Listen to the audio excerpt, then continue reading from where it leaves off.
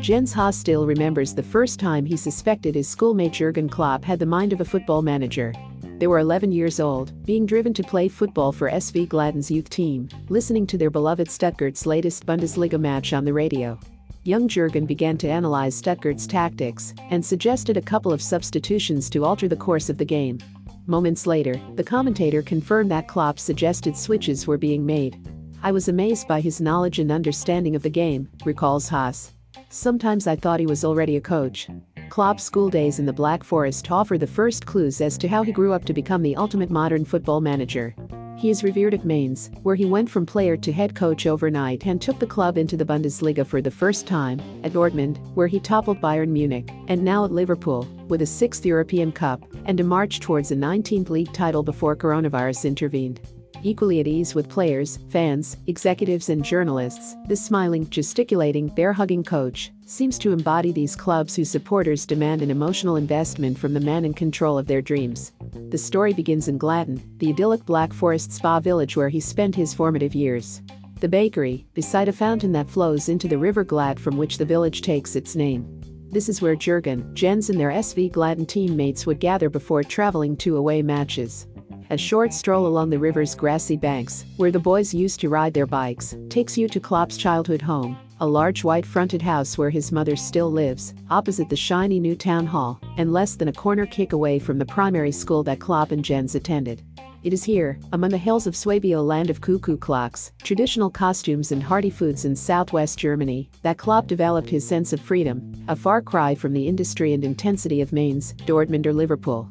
"People here are very quiet and solid," says Haas. "They are cautious with money. They like to work and they judge people on what they do. Swabian people take a little while to warm up, but once you are friends for life. It's a really good place to grow up.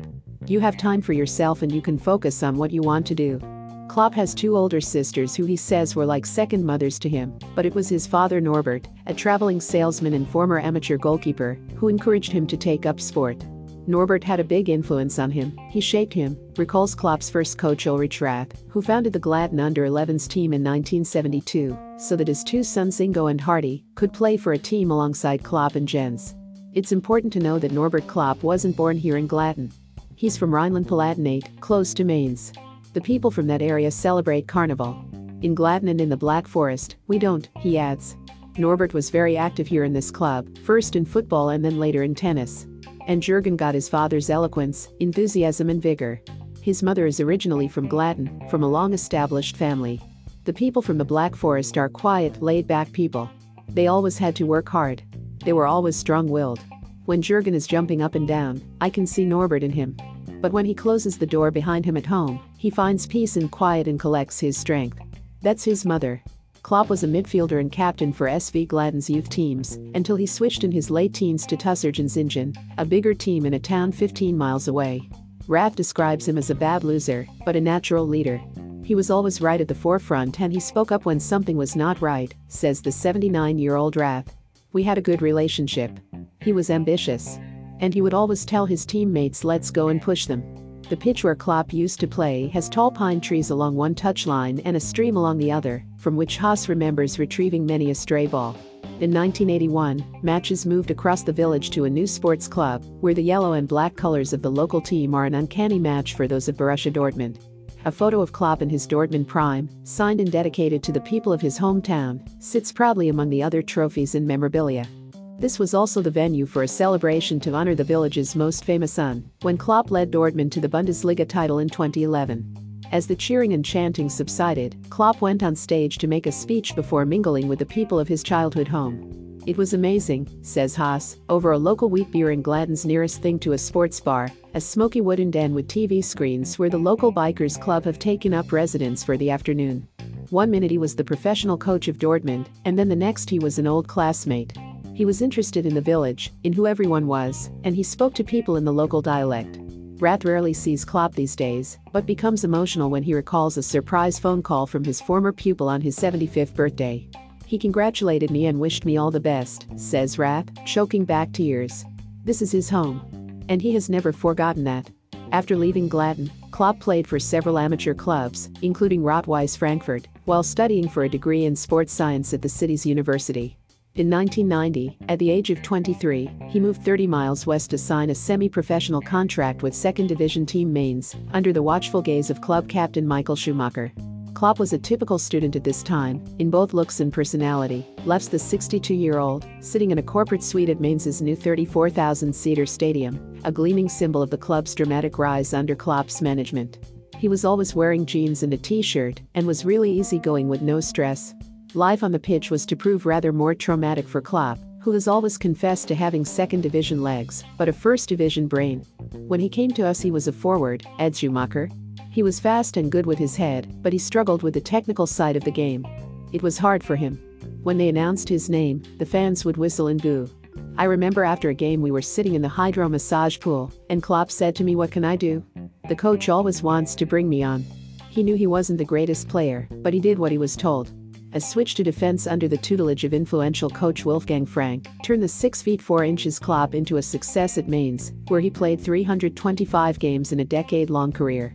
But it was the sudden decision to install him as manager that really brought out his strengths.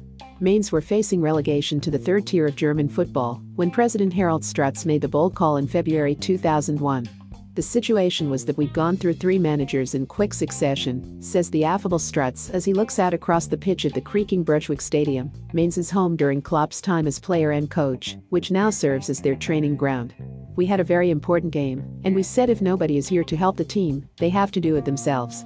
Jurgen Klopp was full of passion, a normal man with a special personality. You could see in all the games that he was a leader. You could see the supporters were so impressed with his personality. We decided to make him the manager, and that was such an explosion of emotion for all the people living in the city. And it started the greatest time for this club. The impact was instant. Mainz beat Duisburg 1-0 in Klopp's first match, and won 6 of their first 7 games to pull clear of the relegation zone. Better was to follow. In 2 successive seasons, the club challenged for promotion right up until the final day of the season, only to miss out in agonizing circumstances both times. While lesser men might have cracked, it was the way Klopp galvanized the club and the city that so impressed Strutz. As 15,000 fans gathered in front of the theater in Mainz's main square, Klopp spoke from the heart. Everyone had tears in their eyes, but Jurgen got on the stage and told them we would come back stronger and try again. It was so impressive for all the people to see such strength. He always found the right words.